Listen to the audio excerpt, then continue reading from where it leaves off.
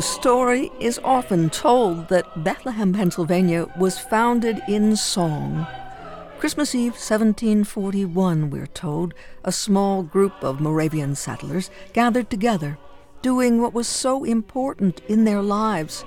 They were singing a hymn, one that included these words, "Not Jerusalem, lowly Bethlehem."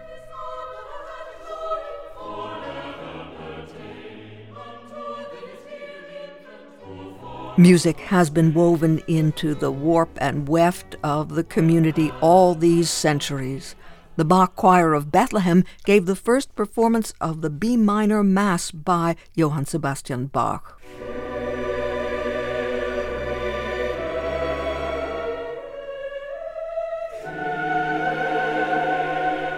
And the chorus continues to bring Bach to the world, to the very present.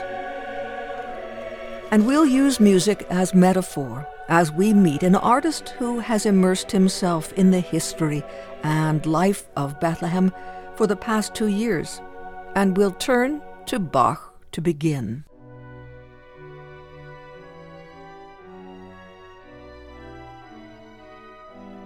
Karl Berger contends that Bach was the last great composer in the canon to have served primarily as a church musician, and arguably the last one to have made the musical embodiment of the church's outlook his main business. Like his church, he was fully aware of the linear unfolding of human biographical and historical time, and also, like his church, he believed this time to be enveloped by God's eternity, subordinated to it. In a number of central instances, his music displays a double time sense, developing up-to-date, goal-directed momentum, but relativizing and subordinating its forward propulsion to a sense of cyclical or entirely timeless stasis worthy of his medieval predecessors. It was this sort of double time sense that Wagner captured in his apt image of a Bach fugue as a crystal flying like a bullet. Bach's preference for God's eternity over human time is all the more dramatic, precisely because he was able to capture the linear drive in his music. That from Karl Berger's study, Bach's cycle, Mozart's arrow, giving us perhaps a simplified sense of what experience of time might have been favored in an early Moravian community like Bethlehem. Berger recognizes the social and cultural and political changes that have occurred in the Western world since then, citing a painting by Tiepolo titled The New World. Tiepolo observes from behind a thoroughly modern crowd assembled to gawk at a spectacle made possible by the newest technological medium, a magic lantern displaying the exotic marvels of the New World. These humans are not subject to an eternal, unchanging order. On the contrary, they are children of a unique historical moment, their gaze fixed on a dimly imagined future, a new emerging world. Tiepolo's time is linear, progressive, oriented toward the future. One might go further and say that Tiepolo contemplates the human condition with detached irony. So the Western world is beginning to move in the direction of industrialization and all the change that entails. We'll fast forward to the present day, where Karl Berger observes that fine music is being written in all genres now, but he believes we're experiencing a flood of ever-new products of what can only be called the music entertainment industry. And since all such products embody human desires and aspirations, we fear rightly that to discriminate among them is to discriminate among people. And we are most reluctant to distinguish art from entertainment, the former a mirror in which we can see better who we are, the latter an amusement allowing us some respite from ourselves. He concludes there is plenty of money to be made in the entertainment industry, and it is only natural that people who stand to profit promote their products at the expense of all competition. We do not, though, have available many forms of cultural discourse, forms such as music, art, philosophy, and religion that would allow us seriously to reflect on who we are And a society that trades these few for entertainment is foolish. Strong feelings on the part of Carol Berger, who believes we are all the poorer for seeking a sense of meaning in the shallowness and flashiness of superficial entertainments. It is serendipitous that artist Shimon Atti studied music to begin with. He played Bach and other Baroque favorites and explored works by Alexander Scriabin, who lived from 1871 to 1915. Shimon Atti is Horger Artist in Residence at Lehigh University in Bethlehem in the Department of Art, Architecture, and Design, and he has created an artwork which interrogates Bethlehem's past and present as a microcosm of America. The completed piece is a hybrid video and sculptural installation which complicates and conflates Bethlehem's serpentine layers. The piece is composed of a central sculptural element centered in between two channels of synchronized video. The sculpture is inspired by the existing 90-foot-tall, brightly lit Bethlehem Star on the Hill, built by the Bethlehem Chamber of Commerce in 1937 as a commercially minded endeavor to brand Bethlehem as the Christmas city. The star on the hill is brightly lit and on a clear evening is visible for 60 miles. Shimon Atti is an internationally known visual artist whose practice includes creating site-specific installations in public places and immersive multiple-channel video and mixed media installations. For 2 decades, Atti has made art that allows us to reflect on the relationship between place, memory, and identity. Among his many accomplishments, Atti has developed works of public art in Berlin, Tel Aviv, Rome, New York, and San Francisco. His work has been featured in many exhibitions, including at the Museum of Modern Art in New York City, the Centre Georges Pompidou in Paris, the Art Institute of Chicago, and the National Gallery of Art in Washington, D.C. He is a recipient of the Rome Prize and the Guggenheim Fellowship and holds the Lee Krasner Lifetime Achievement Award in art. We have mentioned Bach along the way because we'll learn that artist Shimon Atti has created a multifaceted installation that may just allow us to consider something like the experience of time we spoke of in Bach's music, of the collapse of that vision and understanding, and ultimately to ways we as humans are searching for meaning in our time. We had a chance to speak by Zoom with Shimon Atti in advance of the opening on September 13th for his current exhibition, Starstruck, An American Tale, at the Lehigh University Art Galleries on the campus in Bethlehem. And we began with his creative pursuits as a child. When I was really young, it mostly took the form of music. I played classical piano and violin before I switched to visual art, but there was always a creative engine within me from a young age. What were the composers who were talking to you in those days? Oh, the composer. Well, I loved Baroque music. Bach, Handel, Vitali, a long list. And I liked early music. I also liked some of the Russian, more like 19th century, like Scriabin, people like that. So I kind of had a wide range. It's intriguing to see how many dimensions you work with, video and photography and all of the sound and the performance arts. Did that expand as you grew as an artist? Yeah, it did. It did. When I went to art school and got my MFA, my Master of Fine Arts, in California, where I'm from originally. I mean, I lived in New York for a long time, but I am a Californian. But when I went to art school, I focused on photography, and included a little video, but it was mostly like lens-based still images. And that's where I started. And very quickly, I expanded to include installations, meaning environmental pieces outside of the two-dimensional frame of a photograph. And then there's sort of ceased to be a difference between the two for me. They were all extensions of the same ideas, just sort of given different forms. San Francisco is certainly an intriguing geographical, topological space. Were you already connecting with place, the city, the buildings. Every time you turn a corner, San Francisco can be a new experience, the water around it. Were you always sensitive to place in that way? In an odd way, not, because when you grow up immersed in something, it's sort of part of your everyday oxygen that you breathe, and you're a little less aware of it. It wasn't until I came back after living in Europe for many years. And, I came back to San Francisco, and I did a project in San Francisco at that time. And that's when I really began to connect with it more, with sort of some distance and fresh eyes. And then more recently, I did a large scale installation piece in San Francisco Bay. Did you see that? The one with the boats and the images of the refugees. Yes, it started in New York. And then this past fall, it was given a second life and was represented fresh in San Francisco Bay, which was really wonderful for me.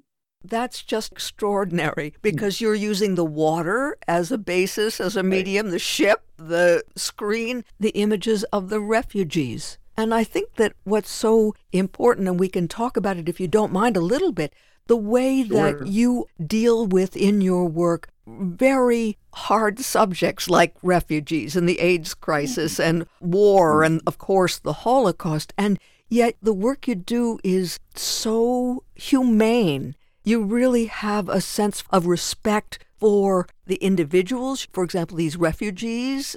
There's no sense of trying to use whatever subject you're working on for an art project. Right. No, I mean, I'm glad to hear you say this, and this is sort of what I put a lot of effort into, which is not in any way to exploit people who just do not need to be exploited anymore. And one of the best ways of avoiding that trap is for me to have very large ears. That I'm listening.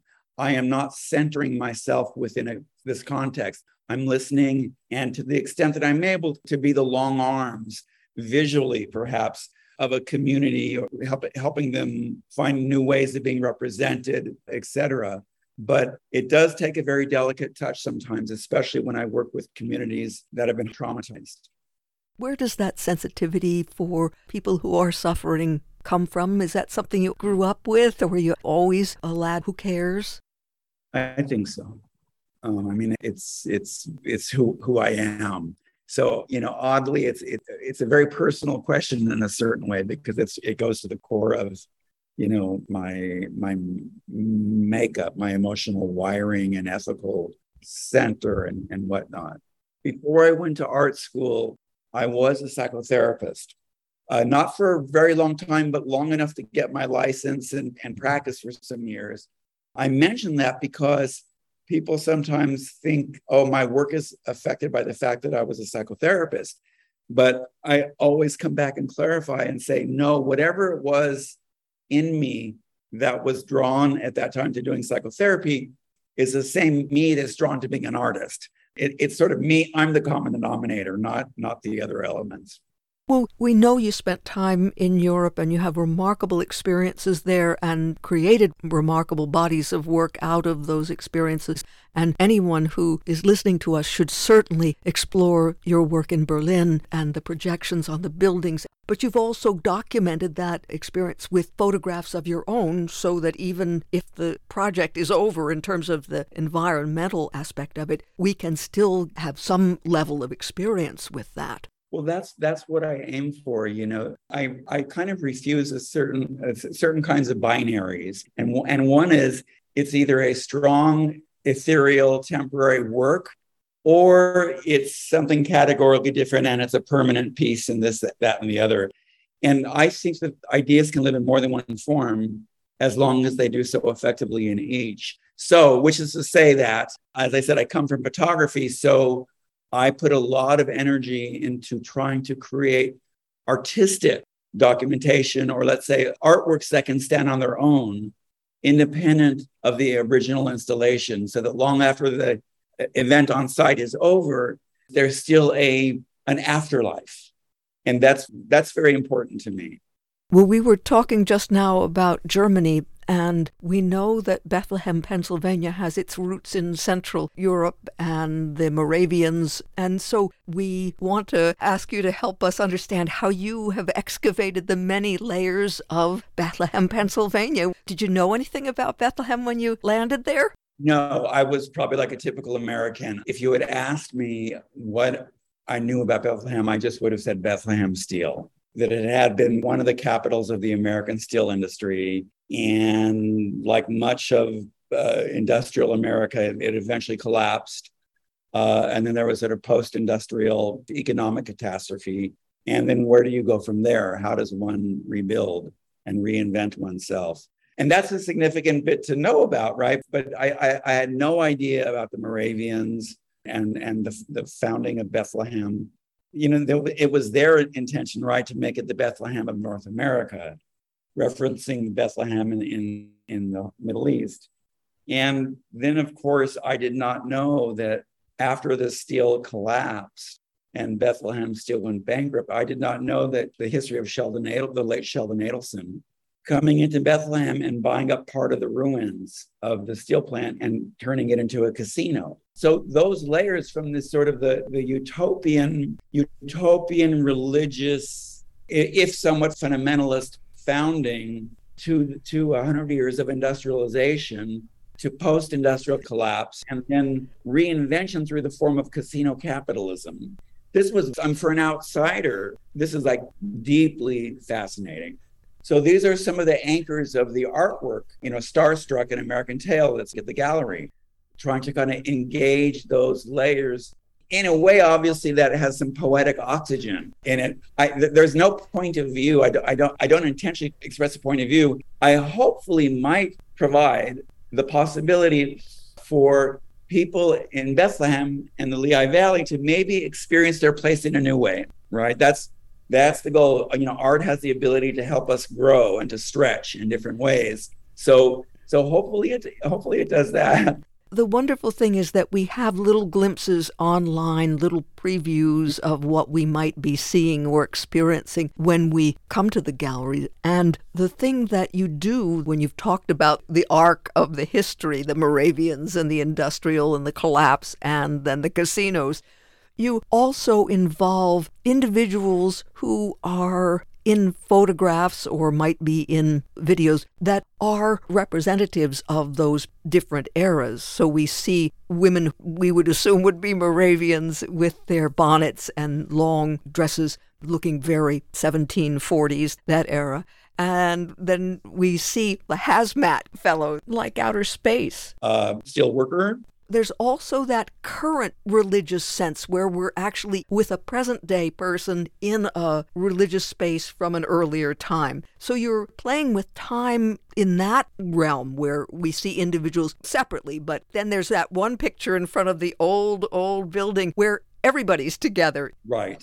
In front of the tannery building in the colonial industrial quarter down by the river. Yes, well, you know, basically, the first thing I did when I was invited to do a project, I read a lot of books about Bethlehem. So I sort of was doing deep research in that sense. And then I started coming to Bethlehem. Every few months I would take another trip and then get progressively longer and more complex.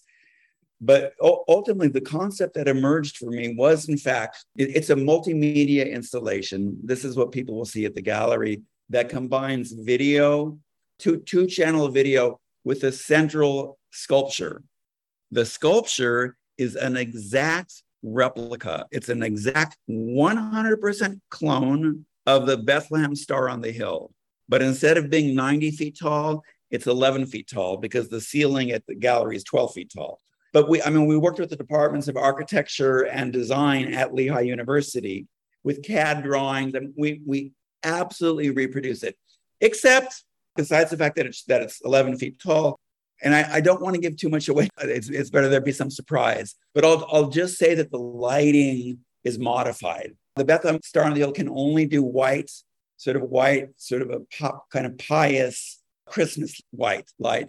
The one in the gallery, the lighting is modified to have many different associations. and to kind of engage some of these different layers that I've mentioned. But as for the video, the idea was, how can I engage all these different myriad layers of Bethlehem with also the different facets of its present day communities? So I picked 6 individuals, or it took a few months, but we decided upon 6 different individuals who represented different anchors in this topography of Bethlehem. One was a Moravian woman in period clothing, who you mentioned. One was a gospel singer who's also a member of the Moravian Church. One was a former steelworker. One was a nurse practitioner who works in the ER at the Lehigh Valley Health Network, the big hospital there. One was a young woman of color, and the blackjack dealer. Yes, that's right. So there are the 6, and we filmed them at a few different, what I felt to be kind of iconic sites that distilled and encapsulated much of this sort of really interesting, sometimes contradictory history. So we filmed them at the base of the Bethlehem Star. We filmed them in the sanctuary and also the mezzanine of the Central Moravian Church. We filmed them in front of the Tannery building, an old Moravian building down by the river. And last but not least, we filmed them at the steel stacks, but with very modified lighting. We made it very, very cinematic. And then a few other places. We filmed the nurse practitioner at the hospital where he works. And there are some other like B-roll type shots from a Moravian pharmacy from the 19th century and a couple of places like that. Sometimes art functions by what you don't say, right? Than what you do say. You can give too much. But like the nurse practitioner, and there are some scenes in the video that imply a certain kind of urgency with him. And it kind of resolves itself into like a breathing, there's like a trope, like a ventilator balloon. And I was thinking about COVID without saying it. And I was thinking about I can't breathe without saying it directly. So many of the decisions that I made, there was this sort of soup in the background of different contemporary issues, in the air right now that I was wanting to somehow give some expression to, or as a minimum to include in the project. So this installation, it does tag team between the 2-channel video, and then the video then hands itself off to the star. The star turns on, it does its light show, turns off, goes back to the video, etc. The whole piece is about 19 minutes long. And all of the music in it is actually Moravian. Yes, it's all Moravian music. So, I'm very happy that it's coming to fruition. I mean, we worked on this, it feels like almost 2 years, maybe a year and a half, but a long time. And the idea that music is a part of it is critical because music was right there from the founding moment, if we know the story, about being there on Christmas Eve, singing the hymn, Not Jerusalem, Lowly Bethlehem. Music was so important to the Moravians. Right. And sometimes when an artist is doing a project early on in the research, you don't know what you're digging for or why you're digging for things. But I ended up getting I think about 8 different music CDs of Moravian music. And I was just sort of listening to them. Way back then, I had no idea why I was doing that. And in fact, there were some jewels from them, courtesy of the Moravian Music Foundation, that ended up in the piece. So it was kind of interesting to see how it all sort of settled in place. And the thing, too, that we notice, there are some images that are simply exquisite. Portraits, dark lighting, beautiful faces at an angle, or the abstract nature of some of the ruins or some of the steel works and so forth that are fascinating patterns, as well as having the greater reference to where they are from. So you have an eye for beauty as well. And I wanted to ask you about that sense of beauty because you do not avoid pain. Now, this is not as painful a subject as some of the other projects you've worked on, but you do have an eye for beauty. Right. I mean, I'm glad you say that. And it's actually, I always have to remind people that first and foremost, I'm an artist. I'm not like a historian or a politician. I'm an artist, and one of an artist's main languages is a visual language. And I'm a strong believer in eye candy, beauty for the eyes. And that's what us artists can do.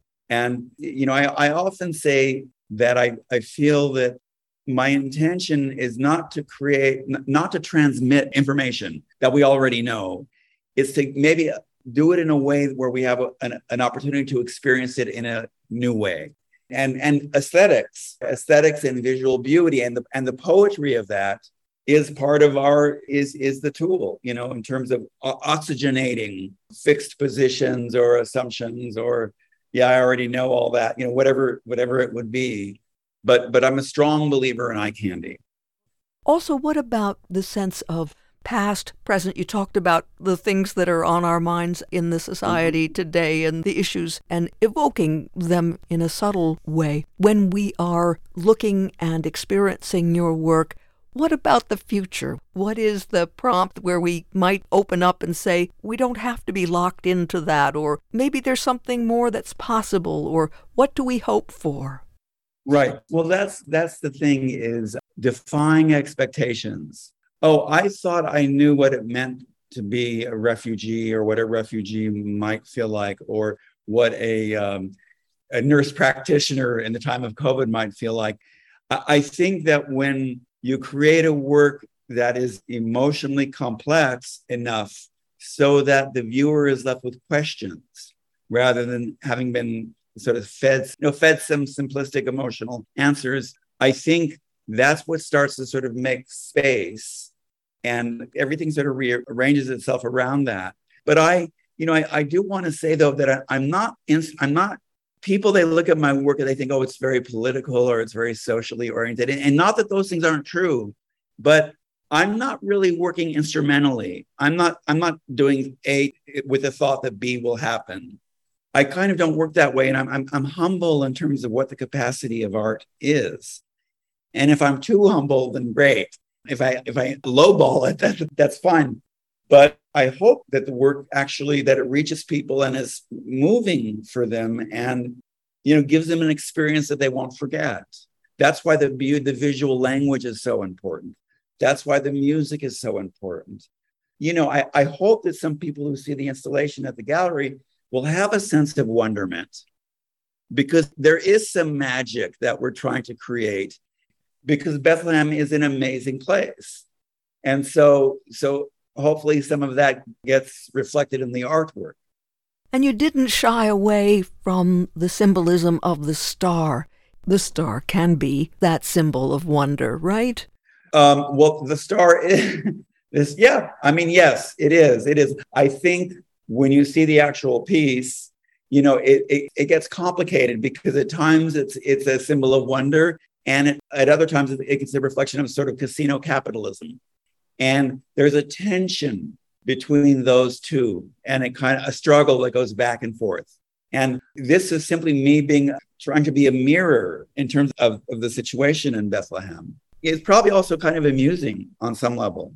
And also when the fellow it's not a hazmat suit, but protective gear, protecting from those sparks and those eruptions out of the furnaces, that's another example of kind of a star-like image that is maybe amazing to see, but also could kill the person who's working in front of the furnace. True. I mean, I was obviously very aware of the fact that the uniform that people wore, that he wears in the artwork, it is kind of cosmological, right? Is he a steelworker or is he an astronaut? There's that sort of ambiguity that leaves some room for interpretation, thankfully.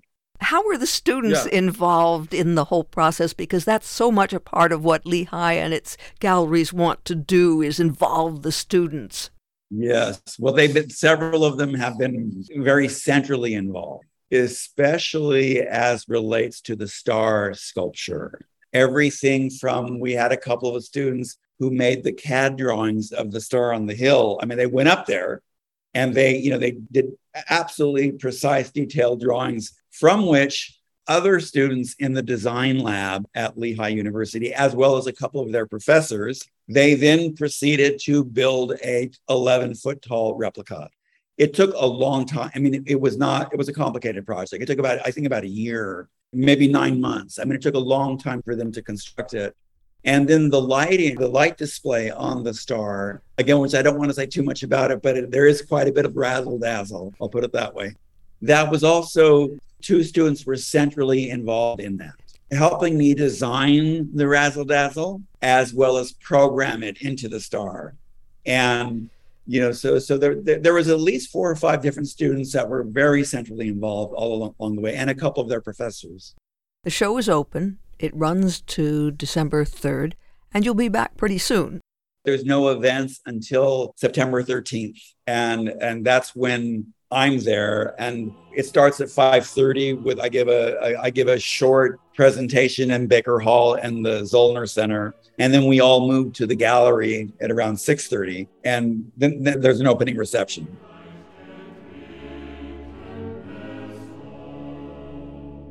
Internationally known artist Shimon Atty, Burger Artist in Residence at Lehigh University in Bethlehem in the Department of Art, Architecture and Design, and he has created an artwork which interrogates Bethlehem's past and present as a microcosm of America. The exhibition that has opened at the Lehigh University Art Gallery's main gallery is titled Starstruck, An American Tale. And as we just heard, there will be an artist talk and reception this Tuesday, September 13th at 5:30 p.m. The talk first in Baker Hall and then moving to the reception at the LUAG Main Gallery, all in the Zollner Art Center on the campus of Lehigh in Bethlehem. For more information on the web, luag.lehigh.edu. Starstruck, An American Tale, an exhibition of work by Shimon Atty, the installation we just heard described, and it is on display now through December 3rd with the artist talk and reception this Tuesday, September 13th at 5:30 p.m. in Baker Hall and the LUAG Main Gallery. And that's on the campus of Lehigh University in Bethlehem. For more information on the web, LUAG, luag.lehigh.edu.